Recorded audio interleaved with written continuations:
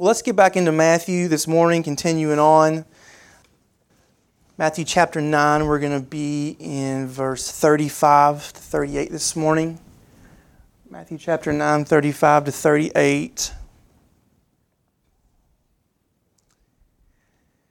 And it says, "And Jesus went throughout all the cities and villages, teaching in their synagogues and proclaiming the gospel of the kingdom and healing every disease and every affliction.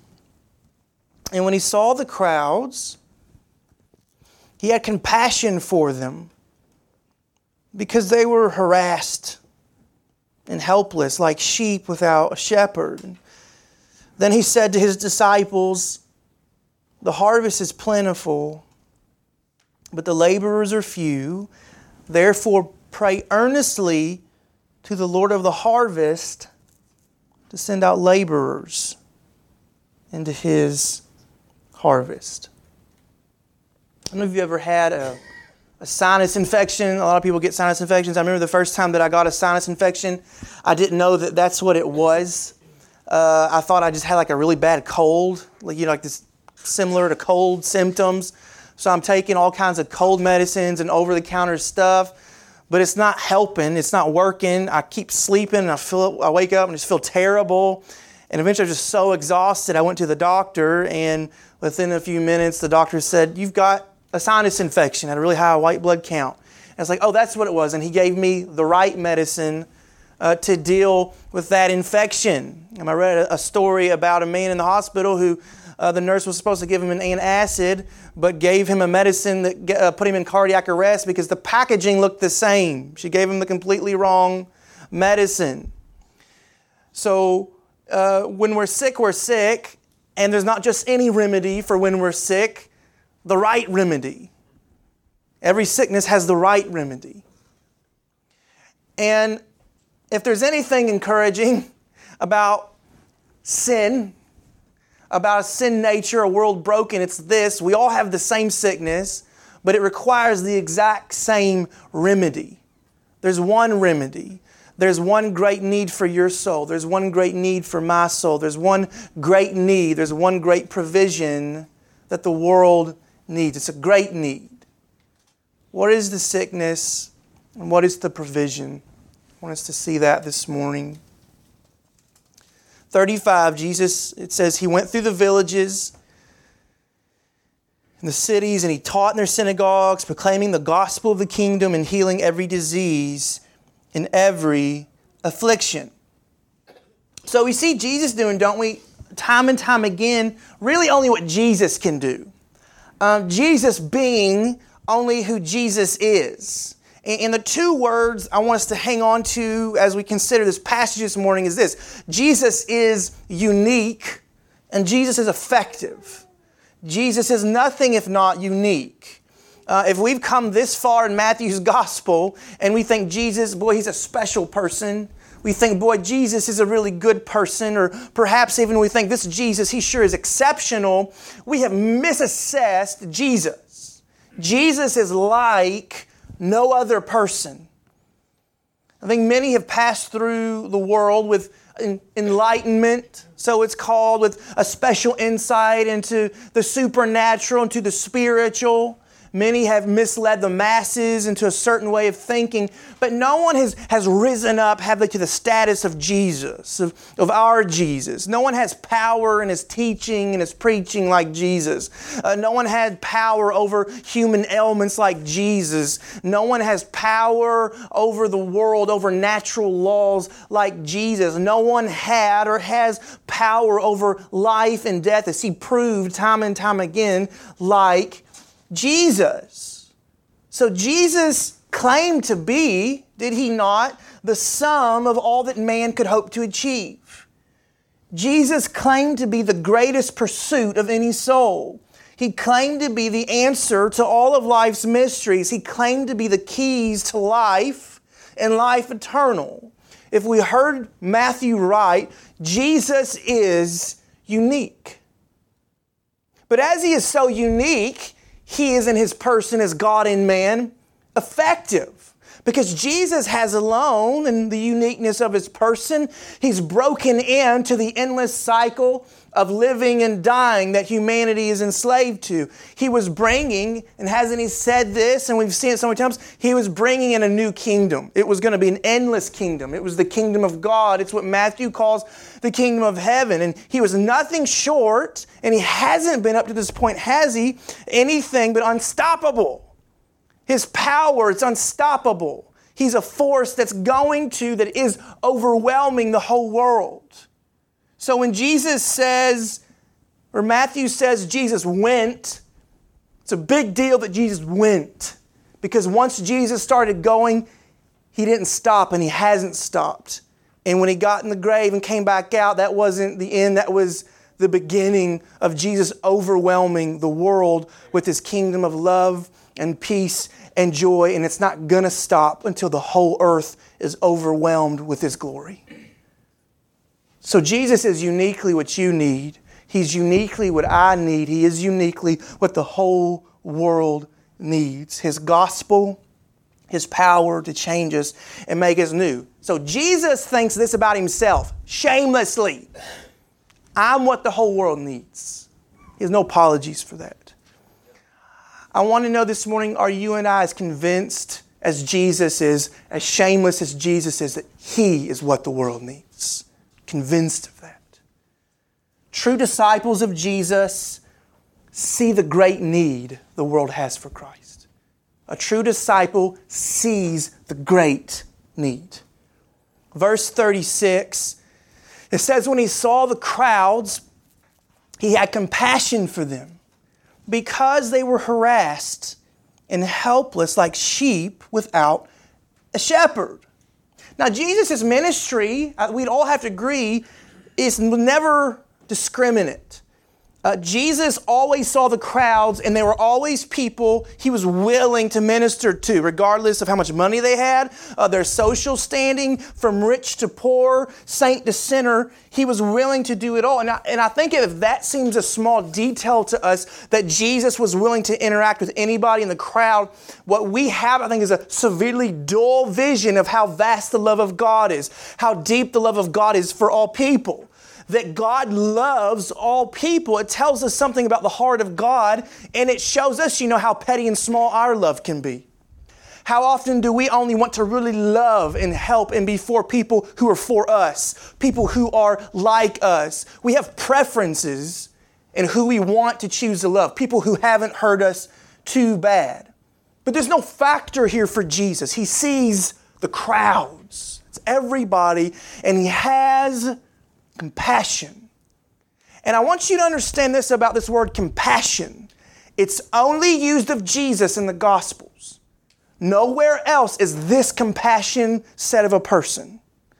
It's Jesus' compassion that is the God-man he has. And it means down in the guts, in the bowels. It means in the very heart, in the core of the person, you are moved in the deepest of ways. It's a really, really deep sympathy. It's not passing concern that Jesus has for all people. It's Christian compassion. It goes beyond the conditions of what's deserved, and it gets to the point of a person's need. It is entirely selfless because Jesus is entirely selfless. The world has a lot of notions, don't they, of charity. How many charities have we heard about? It's a popular thing to give, to help, philanthropic work. That's not new. But no one's compassion is like Jesus' compassion because no one's actions can match Jesus' actions. He has a great compassion that comes out in a great action. And the reason why Matthew says he has such a great compassion for the crowds, it's just because they're harassed. They're helpless. It means they're beat down. They're afflicted. They can do nothing for themselves. They were so, and we've talked about this a lot, they didn't have good leadership. There wasn't anyone around them showing them the right way. Their religious leaders had hijacked God, hijacked religion, and made it a burden. The God of their fathers, who was a God of promise, who was a God of love, now was a God that put endless laws on the people. That's what their religious leaders made God and made religion at the time. And here's what we always have to understand Without a proper notion of God, there can't be a proper notion of life. If we don't know the God of compassion and love, our lives won't look anything like it either. So Matthew says it's so bad, it's like, this is how Jesus saw them, like sheep without a shepherd. Now, I'm not a farmer, never going to be one. I'm not an animal expert, but probably you, like me, you've heard sheep aren't the smartest creatures. Did you know if a sheep falls on its back, it cannot get up unless someone helps it up? Sheep have horrible eyesight. They don't have any depth perception. They have to have leadership. One writer online points out that sheep are three things: dumb, defenseless, and directionless. He tells a true story of one sheep that walked off a cliff in 1,499 followed him off the cliff, and the shepherds watched in dismay, and it was a $74,000 loss to the farm. They're directionless. If you put a sheep in a good environment where it has everything it needs, it will wander into a bad environment and die. Sheep are defenseless. They have no mechanism to either defend themselves or even pretend to defend themselves, like a dog that would growl. They can do nothing for themselves. Do you think that the Bible is making any clearer the plight of mankind? What more could Matthew say that we're a world in need, not deserving, but we're a world in need of compassion. The world has always been and will always be until Christ returns full of crowds. People who have no way to help themselves against the consequences of the fall of man. Scores of people who pursue myriads of religions and radical cults because they're trying to deal with shame. They're trying to deal with past mistakes. They're trying to deal with sin. Scores more that try to drown themselves in pleasure and possession to be happy. Many more that care nothing for other people and live selfishly. Others do their best to try to live good and live well. Others, they're enslaved to addictions that promise them fulfillment but only leave them wanting more. And friends, the great trouble, and we've always got to keep this in front of us as Christians, is this: there aren't many pathways to happiness and peace, only many foolish pursuits. There aren't many roads that lead to rest for your soul, only one. But here's the sad reality: if it's not bad enough that is the case, the same people that are going in these many pathways that lead to destruction, like a sheep, they're most convinced it's right. It's like a child who just so bad wants to stick their hand in the fire. They don't know what will be taken from them if they get what they want. But a sinner's sin is his most precious possession. His corrupt heart, his trusted God. And you know what it's easy to do?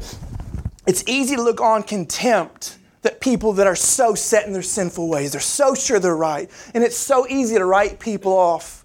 Maybe if someone's not too bad, I'll deal with you. But if you love your sin, if you don't easily come to my gospel, my Christ, I'm going to write you off. The problem is this: that looks nothing like Jesus. Jesus does not teach us contempt. He teaches us compassion. Amen. Hebrews chapter 5, the writer says, Jesus can deal gently with the ignorant and wayward, since He Himself is beset with weakness. Christ came to experience the weakness, the trial, the hardship of a broken world, to identify with us, to deal gently with us. Jesus is always found among the people who need Him most and see it the least. He's among them teaching a better way, preaching a better way, showing a better way, pleading to go His way. And His way is Himself. Jesus would be a shepherd to anyone who would respond to His call of compassion, who would come under His staff that would protect from any foe, His leadership that leads to still waters and green pastures. Jesus has, do you believe it, compassion from heaven. Jesus Himself is compassion from heaven. The love of the Father and the love of the Son, it runs deep for crowds. Does our love run deep for the crowds? For people who otherwise would be nameless and faceless? if not for the compassion of Jesus. If Jesus has that much compassion, I don't believe we can call ourselves his disciples if we look on the world and we're ready to judge it. Heaven sent kind and quality compassion. You know, it's only possible to really experience and appreciate if you're near the heart of God. Because when we're near the heart of God, you know what we won't be? Away from sinners. Near God's heart, we will be like Jesus, near sinners. Yes, see sin for what it is, a contemptible thing, but not sinners. What are sinners? Objects of God's love, objects of God's pity, objects of God's mercy. And so the cross is. If compassion seems shocking, if compassion seems almost wrong, look at the cross of Jesus. Look at the perfect Son of God hanging there. And for what? For undeserved sinners like you and I. Do you love the cross? Then friends, we must love compassion for those who deserve it the least. I have a friend that lives in Seattle, and we were talking one time about the mountains all around. Because if you're in Seattle, they have beautiful mountain range there, and you can see them everywhere. I said, man, you must miss that, seeing that mountain range everywhere. And he said, yeah, they're beautiful. He said, but the reality is, once you live there for so long, you just stop seeing them. It becomes part of the background. You don't see them anymore. And I think the risk is the same when it comes to seeing people the way God does. I hope that the face you see in your mind when you think of who doesn't deserve God's compassion, it's not some world dictator. It's not someone who's hurt you in your past. I hope it's not some political leader you don't like. I hope the only face you see when you think about who doesn't deserve God's grace and compassion is your own. Because until you see yourself aright before the cross of Christ, you'll never see people that way. Until you see yourself as Paul did, as the worst of sinners, you'll be ready to judge, not run to with mercy and pity. So friends, see yourself through the lens of the cross so that you can see others as God does and love them deeply. We've been talking about Zacchaeus here and there lately. What did Jesus not do? Jesus did not say, Zacchaeus, what's wrong with you, man? These Jews are your own people. What are you ripping them off for, idiot? It's not what he does. He loves Zacchaeus. Compassion has a way of exposing sin for what it is without beating a sinner over the head. It's God's way in love of saying, look at the cross. Look how awful sin is that Jesus would experience that, but how much mercy and grace he has for you. It has a way of drawing us away from our sin in a way that a whip never could do. Is our church a place where people can come and not have it all together? I think that's important. If we're a gospel people, it's a terrible thing that churches a lot of times have reputations for being a place where you have to come and have it all put together. And especially if you're a believer, I can't be sharing struggles with other people because, I don't want to be judged. And that's terrible. I think that environment exists among believers. But how much worse for someone coming in and they just don't know? There's a time and place to address issues, but that's not what we're talking. We're talking about loving people where they are and being patient, gracious with people because God was that with you. God's that way with us. Do you want them to experience the compassion and love of Jesus? Do you want people to have what you have? That's a question. Verse 37, it says, then he said to his disciples, the harvest is plentiful, but the laborers are few. Now there's that constant contrast between the crowds and the disciples. Crowds follow and see, but Jesus expects a great deal more from his disciples in terms of service, in terms of devotion. But it does beg the question, doesn't it? What does it really mean? What can it mean to be a disciple of Jesus? Because you may go to school to be a doctor, you may go to school to be a lawyer, you may go to school to be a teacher, a plumber, whatever career profession you have, and you can learn that, even though that surely would be a challenging trade. But if we have established, and haven't we established, that Jesus is unique and effective and no one is like him, how could it be possible to be a disciple of Jesus? That doesn't hardly make any sense. Even you and I in our best forms, we're not what people need. Jesus is what people need. Amen. So it seems like the next step here for Jesus, after he says, man, I have so much compassion for these people who need me, would be like, all right, boys, watch out. I'm going to have to keep doing ministry. I'm going to keep roaming around the earth till this whole thing is done and finished, right? Maybe being a disciple means like they can get him towels, to wipe his head when he's sweaty, or take his lunch order, keep his calendar. Like maybe that's what a disciple of Jesus can do. And that's not at all what happens. He says after, in that moment of having deep compassion for the crowds, he says, y'all better get to work. He says, we need more laborers out in the field. More disciples doing ministry to the lost. And he shifts his metaphor because I think it fits. He sees the people, the lost, like this huge harvest, and they're ripe, and they're there. But there's just a few people to bring them in before the ripeness expires. Now, you've never heard a missions organization say, we have just too many people sign up to be world missionaries. And there's so many saved people out there, we don't know what to do. You've never heard that, have you? You've never heard a pastor say, I don't know what to preach anymore because all my people, they're so evangelistic, this whole town is saved. If we put on an evangelistic event, it'd be a waste of time. You've never heard that. And that's just not going to be the case until Jesus returns. There's always going to be a vast number of people who don't know, who don't have Christ, and a remnant would be the Old Testament language, of people who are willing to go out and do the work. So you heard it from Jesus' mouth, friends. If you love God and what you've been given, disciples don't just see the need. Disciples get busy living for the need. But still, that question burns. How is it possible to do it if Jesus is unique? How could anyone else do it, right? Here's how. Because Jesus empowers them for it. You will have to do all you can do to be the best at whatever profession you do, whatever trade you hold. But the gospel of Jesus is beautiful in this way, friends. It doesn't just save us from dead works. It doesn't just save us from a sin-sick soul. The power of the gospel actually equips us and makes us new and ready to live like citizens of heaven on earth. To be truly, to people, light, salt. Remember, we talked about that a long time back. That's what Jesus is doing by the power of the Spirit in us. Jesus is being effective and unique through you and through me. See what John says in John chapter 20. Jesus says to his disciples, peace be with you. As the Father has sent me, even so, catch it, I am sending you. And when he had said this, he breathed on them and said to them, receive the Holy Spirit. So please understand this about the nature of salvation.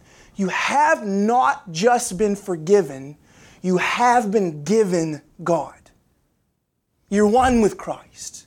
In the Spirit, you have Christ. That effective, unique Christ, He lives in you, doing a work the flesh cannot do, doing a work only the Spirit can do to make us like Jesus. And then in making us like Jesus, we become effective to live for the kingdom. So it's a great privilege, isn't it, to see the need, but oh, what a high, lofty responsibility to be called to live for the need. Paul says you are co-laborers with Christ. Co-laborers with God. We're in fellowship with God. What an amazing thing that God would use us, former broken, dirty, old nasty sheep that don't know which way to go. And now He's raising us up to live for and do useful work for the kingdom. So I say to us always, bask in the glory. I think if you don't bask in the glory of the gospel and what it means to be saved, to have eternal security, that 10,000 years from now I'm going to be with Christ, I'm going to have joy, and I'm going to have life. Like, that's such a beautiful thing. Don't stop basking in the glory, but if you're really basking in it for yourself, you want to give it away. Give it away to other people. I don't think we've seen the gospel right if it's like, yeah, I'm glad I've got my ticket out of hell and I'm just doing the religious stuff until I die. Like, no, I love this gospel and it's got to go out through me by God's grace. Paul says, I struggle. I toil with all of His power that He works in me. See, it's a powerful, powerful thing that the Spirit of God is enabling and equipping you and I for the great work. It's not a work of man. It's a work of God through man. God's means to reach the world is not supernatural experiences. It's not visions. I'm not saying God can't do what He wants. But if you read the Bible, God's means to reach the world is through us preaching the gospel. Us living like heaven on earth. Us having a unique, effective community. That is God's means to bring in the harvest. It's hard work, but it's work worth doing because we're calling in not yet brothers and sisters, not yet disciples, not yet co-laborers, right? And as this has been done for you by God's grace, so we get to go and do this for others. The cross of Christ was God's labor of love. It was God's great sacrifice. Friend, I pray that we always give back what little we have to God for having given so much to us in Christ. Thinking about one missionary I read about a long time ago, and her name was Lucia Cousins, and she was a successful young businesswoman.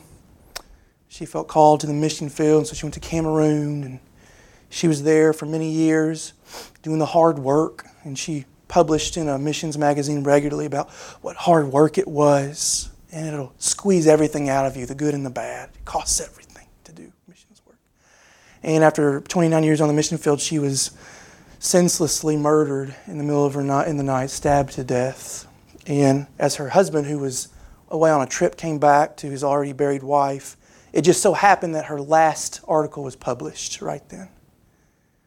And she quotes one of her favorite authors, I believe, by saying this: "How can we claim for ourselves Christ's command, 'Come unto me,' and yet claim exemption from His command to go?"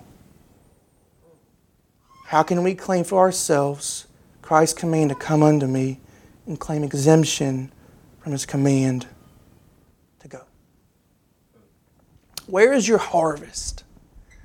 You know, I think we read about missionary and be like, well, that's really cool. It might be really cool for you to become one. You know, I've met a lot of people who, all kinds of ages, all stages of life, felt called in the mission field. Like, don't ever say, well, that's great for them. Like, it might be great for you. It might be great for you, for God to raise you up to something like that. But even so, it's fine. We're here. You've got a harvest. And harvests come in all shapes and sizes, don't they? There's not one shape of a harvest. There always must be, though, that desire to live for the harvest, and God will show it to you.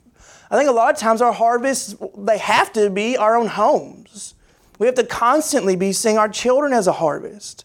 When our children grow up and they know nothing of the Lord, it may very well be, a lot of times it is, we didn't work in that field. We didn't labor in that field. We didn't tend to that field. So see that harvest. I'm going up to, Kentucky next weekend for a family event, and I'm like, it's just like I get tight. Like, it's a tough harvest. Usually, if it feels really difficult and tough and you have no idea what to do, it's usually like a dead giveaway. It's exactly where you're supposed to be, right? That's just the way it is because, again, it's God in me. It's not me. Like, if I could do like, yeah, we're doing this and everybody's saved, it doesn't work that way. It's like, Lord, I don't even have any idea what you want to do here, and I feel so weak. But in that moment, God is so strong, is He not? So what is the harvest in your life? What's the harvest for us as a church? We've got to constantly be praying towards that end. Lord, let me not waste my time. I don't want to waste my life. I want to figure out what it looks like and what it means. I want to be, and we say this all the time, I want to be a gospel proclaimer. Verse 38, Jesus goes on to say, therefore, pray earnestly to the Lord of the harvest to send out laborers into His harvest. So pray earnestly. The kingdom of heaven is always, keep this in mind, upside down. God's economy is not your economy, it's not my economy. God's way of doing things, it's not our way of doing things, is it? Higher is God's thoughts. Higher God's ways. Job has to be silenced for questioning God's wisdom. at the end of that book. God works in a very different way. We work in a day and age that loves and values as a virtue productivity. You go on Amazon and Google books on productivity, efficiency, how to be organized. They're not bad things, but they're not the main thing when it comes to the Christian life. And if we can get more done and get more done quickly, there's a sense of like fulfillment, right? It's totally backwards with God. Because Jesus said, hey, there is this endless harvest out there of lost people. They don't know me. They don't have hope. They're dying going to hell. And there's like very few people. Like the only thing to be like, y'all better, one, some of y'all go work in the fields and the rest of y'all go enlist people now. Like don't stop until you drop. I mean, go. But that's not what Jesus says at all. Jesus says just stop. Don't do anything. And here's what you should do. You should pray. That thing that feels so inefficient. Nothing feels so inefficient like prayer. Nothing feels like a greater waste of time than prayer. But here's the reality. You could, in 10 minutes on your knees, do more than you could do in 10,000 years. God could do so much more just by moving His hand than you could do by enlisting an army vaster than the sand on the sea. God is that powerful. God is that wise. God is that great. So we've got to believe this as a church. The only work that matters is work that God does. And the work that God does only happens through the people who depend on Him to get it done. No questions asked. When Zerubbabel couldn't get the temple built, here's what the prophet Zechariah said to him. It was a word from the Lord. This is the word of the Lord to Zerubbabel. Not by my might, or not by might, nor by power, but by my Spirit, says the Lord. What an anthem for living the Christian life. It's not by my might. It's not by my power.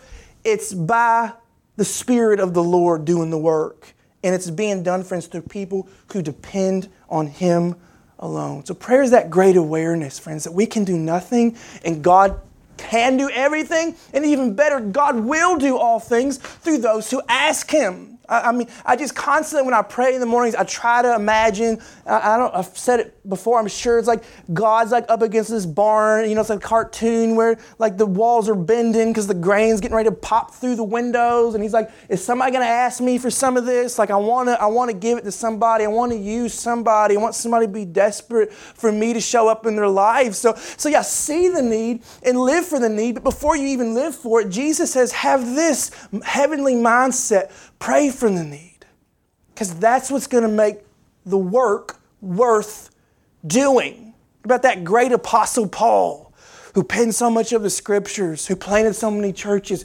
What does he say over and over and over again? Pray. If you don't pray, I'm not going to have courage. Pray, or the gospel's not going to come to you or come to others as it did come to you. So Paul sees that. He's nothing without the power of prayer. But if we need more encouragement about prayer, Jesus says something peculiar. I don't want you to miss it. He doesn't just say pray to the Lord. Notice He says pray to the Lord of the harvest. In other words, this God you're praying to, He's totally already in control of who's coming. He knows who's coming. He knows how they're coming. He is Lord of the harvest. So what you're praying for, God's like, all right, I'm going to do my best to get in there and figure out what we can do here. God is encompassing over the harvest already. He is Lord of it. It's His harvest. And when God's workers filled with God's power go in God's harvest, friends, we're going to get God's fruit. We're going to get a yield of eternity. So what more encouragement could you need to pray and go with all fierceness, knowing that it's the Lord in me, working through me in His field for His glory? Jim Cymbala, I've mentioned it before, but I love the quote. And I mentioned it a few weeks ago. You know how popular a church is by who comes on Sunday. You know how popular a preacher is by who comes on Sunday night. and you find out how popular Jesus is by who comes to the prayer meeting. And I just think there's so much wisdom in that. Do we want to depend on Jesus together, to pray and pray some more? The labor is a privilege, but friend, it's a privilege, isn't it, to move the hand of God in prayer? A very, very popular quote, but it's worth repeating. Oswald Chambers. Prayer does not prepare us for the greater work. Prayer is the greater work. Prayer is the greater work, friends. The great need, I want to say to us here at the end, the great need is fulfilled by God's great grace. We have a great need, but that great need is amply provided by God's great grace. Jesus came, and Jesus came not just to show us the compassion we need, but Jesus came and He was compassion to us. He was love to us. Jesus was our salvation. And Jesus, if we've truly seen Jesus right, you know what's going to cause us to do? I want to go live for Jesus because I found my new life, and it's in Him alone. And I get to know Him and pray to Him and talk to Him. So the great need, friends, it's amply provided by God's great grace. And that great grace is moving out over the world, and Jesus isn't going to stop until He's called all His in. So I just want to end with just reading the Great Commission to us. Matthew 28:18, it says, "And Jesus came and said to them, all authority in heaven and on earth has been given to me. Go therefore and make disciples of all nations, baptizing them in the name of the Father and of the Son and of the Holy Spirit, teaching them to observe all that I've commanded you. And behold, I'm with you always to the end of the age." Let's pray together.